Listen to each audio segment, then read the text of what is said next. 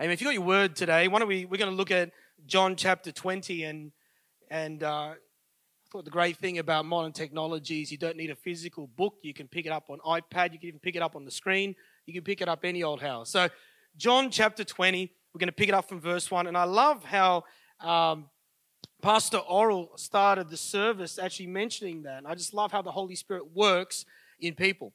But let's have a look at the John chapter 20 from verse 1. And it goes like this. Now on the first day of the week, Mary Magdalene went to the tomb early. Someone say early. While it was still dark, and saw that the stone had been rolled away from the tomb. Then she ran and came to Simon Peter and said to the other disciple whom Jesus loved, which I find really interesting because this is actually the book of John we're reading out of. And if you did not know, the one that Jesus loved was actually John. I love the fact that he just threw that in there. So 2,000 years ago, we can read that and actually know that this is the one that Jesus loved. Now, where are we? Oh, my goodness. Jesus love. Here we go. We'll get there. Okay, here we go. Then she ran and came to Simon Peter and the other disciple who Jesus loved and said to them, "They have taken away the Lord out of the tomb, and we do not know where they have laid him." Peter therefore went out and the other disciple, and we're going to the tomb. So they both ran together. The other disciple outran Peter and came to the tomb first. And stooping down, looking in, saw the linen lying there, yet did not go in. Then Simon Peter came in, following after him, and went into the tomb and saw that the linen clothes were lying there. And the handkerchief that was around his head was not lying with the other clothes. Just remember that thought for a moment. Was not lying with the other clothes, but folded together in a place all by itself. You got to understand something. When you read the Word of God, no word in the Bible is wasted. Come on, can I hear an amen today? No word, no piece of text, no character in the Bible is wasted. When something is written in the Bible, can I encourage us today that we pay close attention, because generally there is something that the Holy Spirit wants us to know. Can I hear an amen to that? Then the other disciple who came to the tomb first went in also and saw and believed. Verse 9. For as yet they did not know the scripture, that he must rise again from the dead. Verse 10. Then the disciples went away again to their own homes. But Mary stood outside the tomb weeping, and wept, and she stooped down and looked into the tomb, and she saw two angels that were sitting in white, one at the head and the other at the feet, where the body of Jesus was laid. Then they said to her, "Woman, why are you weeping?" She said to them, "Because they have taken away my Lord, and I do not know where they have laid him." Now when she had said this, she turned around and saw Jesus standing there, and did not know it was Jesus. Jesus said to her, "Woman, why are you weeping? Whom are you seeking?" She, supposing him to be a gardener, said to him, "Sir, if you have carried him away, tell me where you have laid him, and I will take him away." Then Jesus said to her, come on, this is just so lovely. Then Jesus said to her, "Mary." She turned to him and said, "Rabboni," which means to say, teacher. In this moment we see Mary, this wonderful, wonderful woman. In his first few verses of scripture was the first few hours of the day of the resurrection of Jesus Christ. As we follow the words written in the Gospel of John, we see the human side of a person named Mary of Magdalene. This lady was someone who followed Jesus with a soft heart, who was impacted by Jesus. Mary was a woman in Luke 7 who washed the feet of Jesus. This woman was a woman whose life had been impacted by the ministry of Jesus Christ and that her life had turned around. Mary of Magdalene was there at first hand to witness the crucifixion on a Roman cross and was the first person to witness the empty tomb and talk with Jesus even without realizing it. In a way, Mary's life is an example for us. What happens when we allow Jesus to come into our hearts and into our lives, and how Jesus resurrects every part of our lives to make sure it lines up with God just the way that God intended it. Let me ask you this morning, are you grateful that when you said yes to Jesus Christ, He changed things in your life? Come on now. Are you so grateful and so thankful that when you said yes to Him and that you said that prayer after a service, or maybe you did a Google and you said the prayer asking Jesus Christ to come into your heart, or maybe in your bedroom you said yes to Him, that He came into your life and He changed you and resurrected things.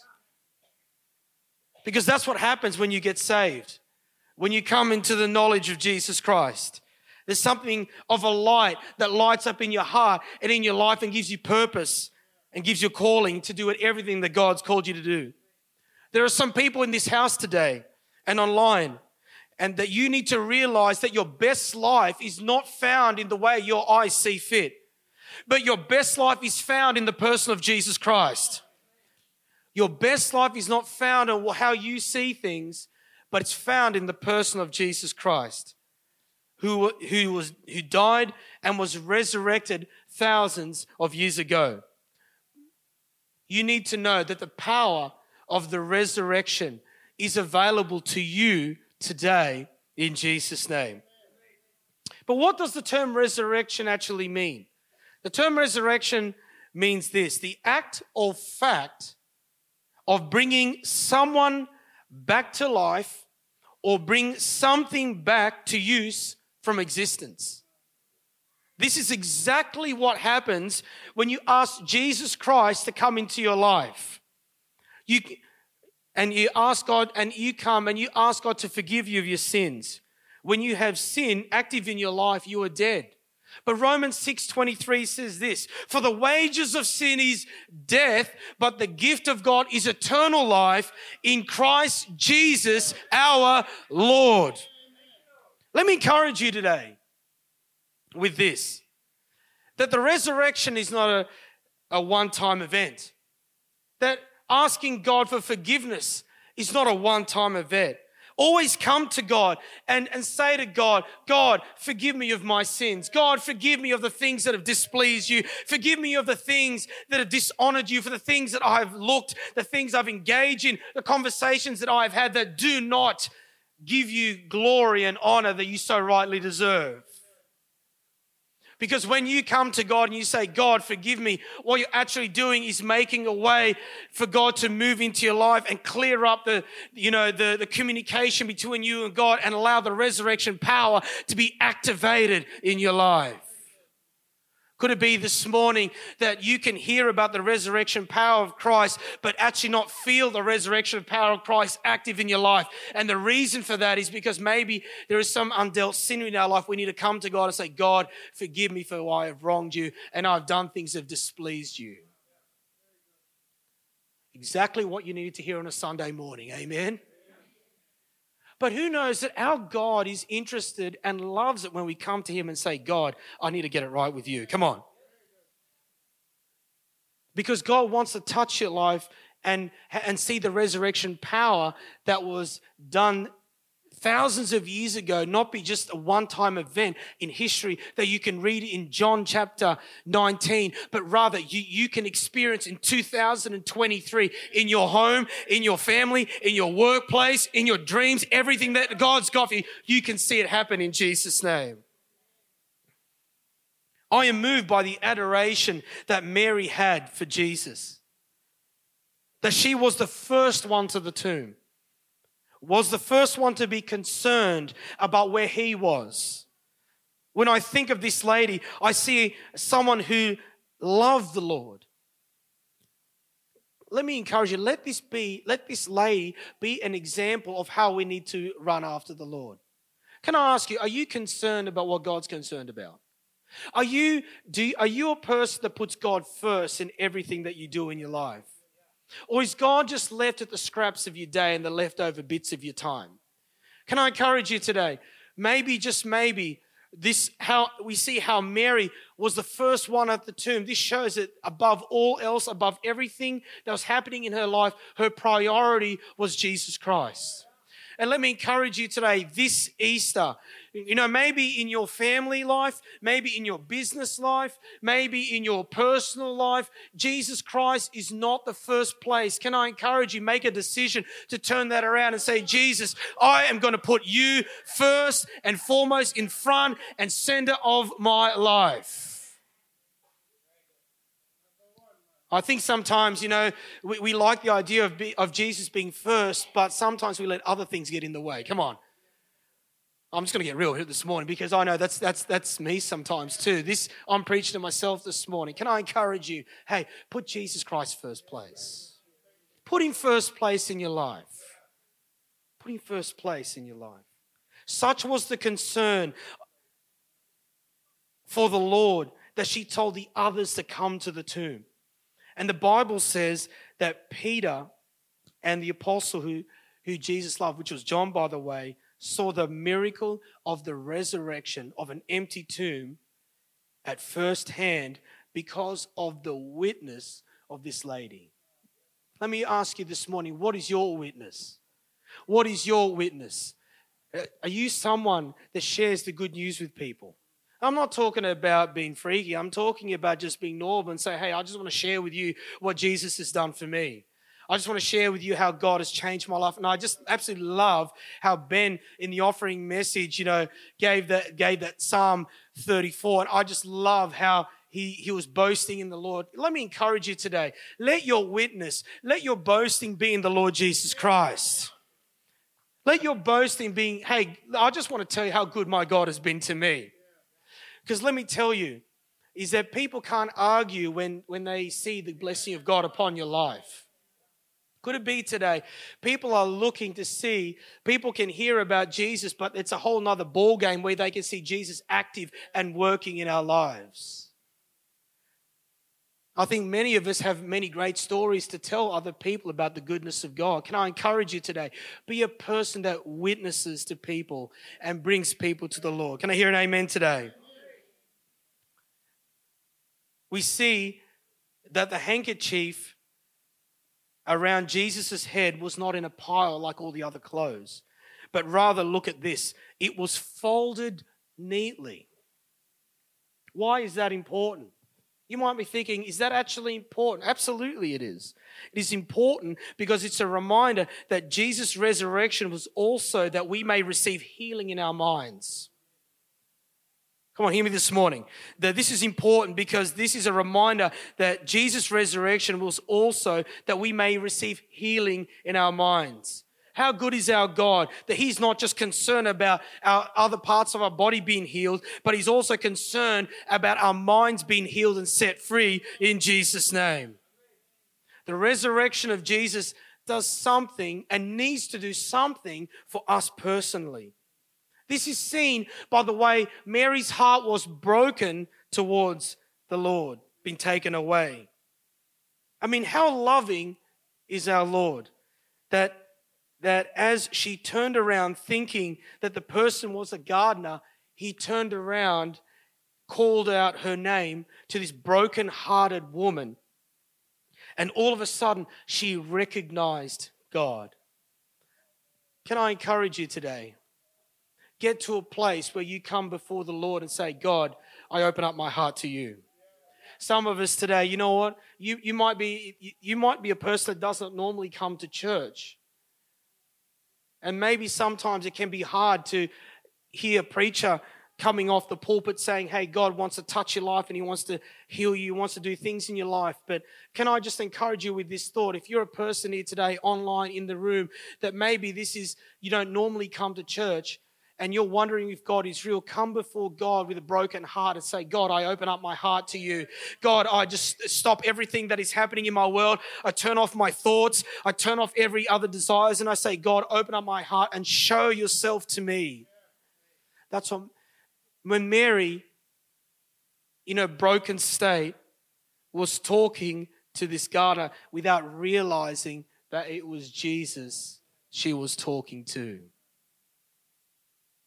I believe today that Jesus wants to reveal himself to us today. That even as we go into our families, go back to our homes, go back to our workplaces, go back to our businesses, that Jesus wants to reveal himself to us in a way that we have never, ever seen before. So what does the resurrection mean for us today? Well, the first thing it does, it reminds us the resurrection is proof that Jesus is the Son of God. Come on, can I hear an amen?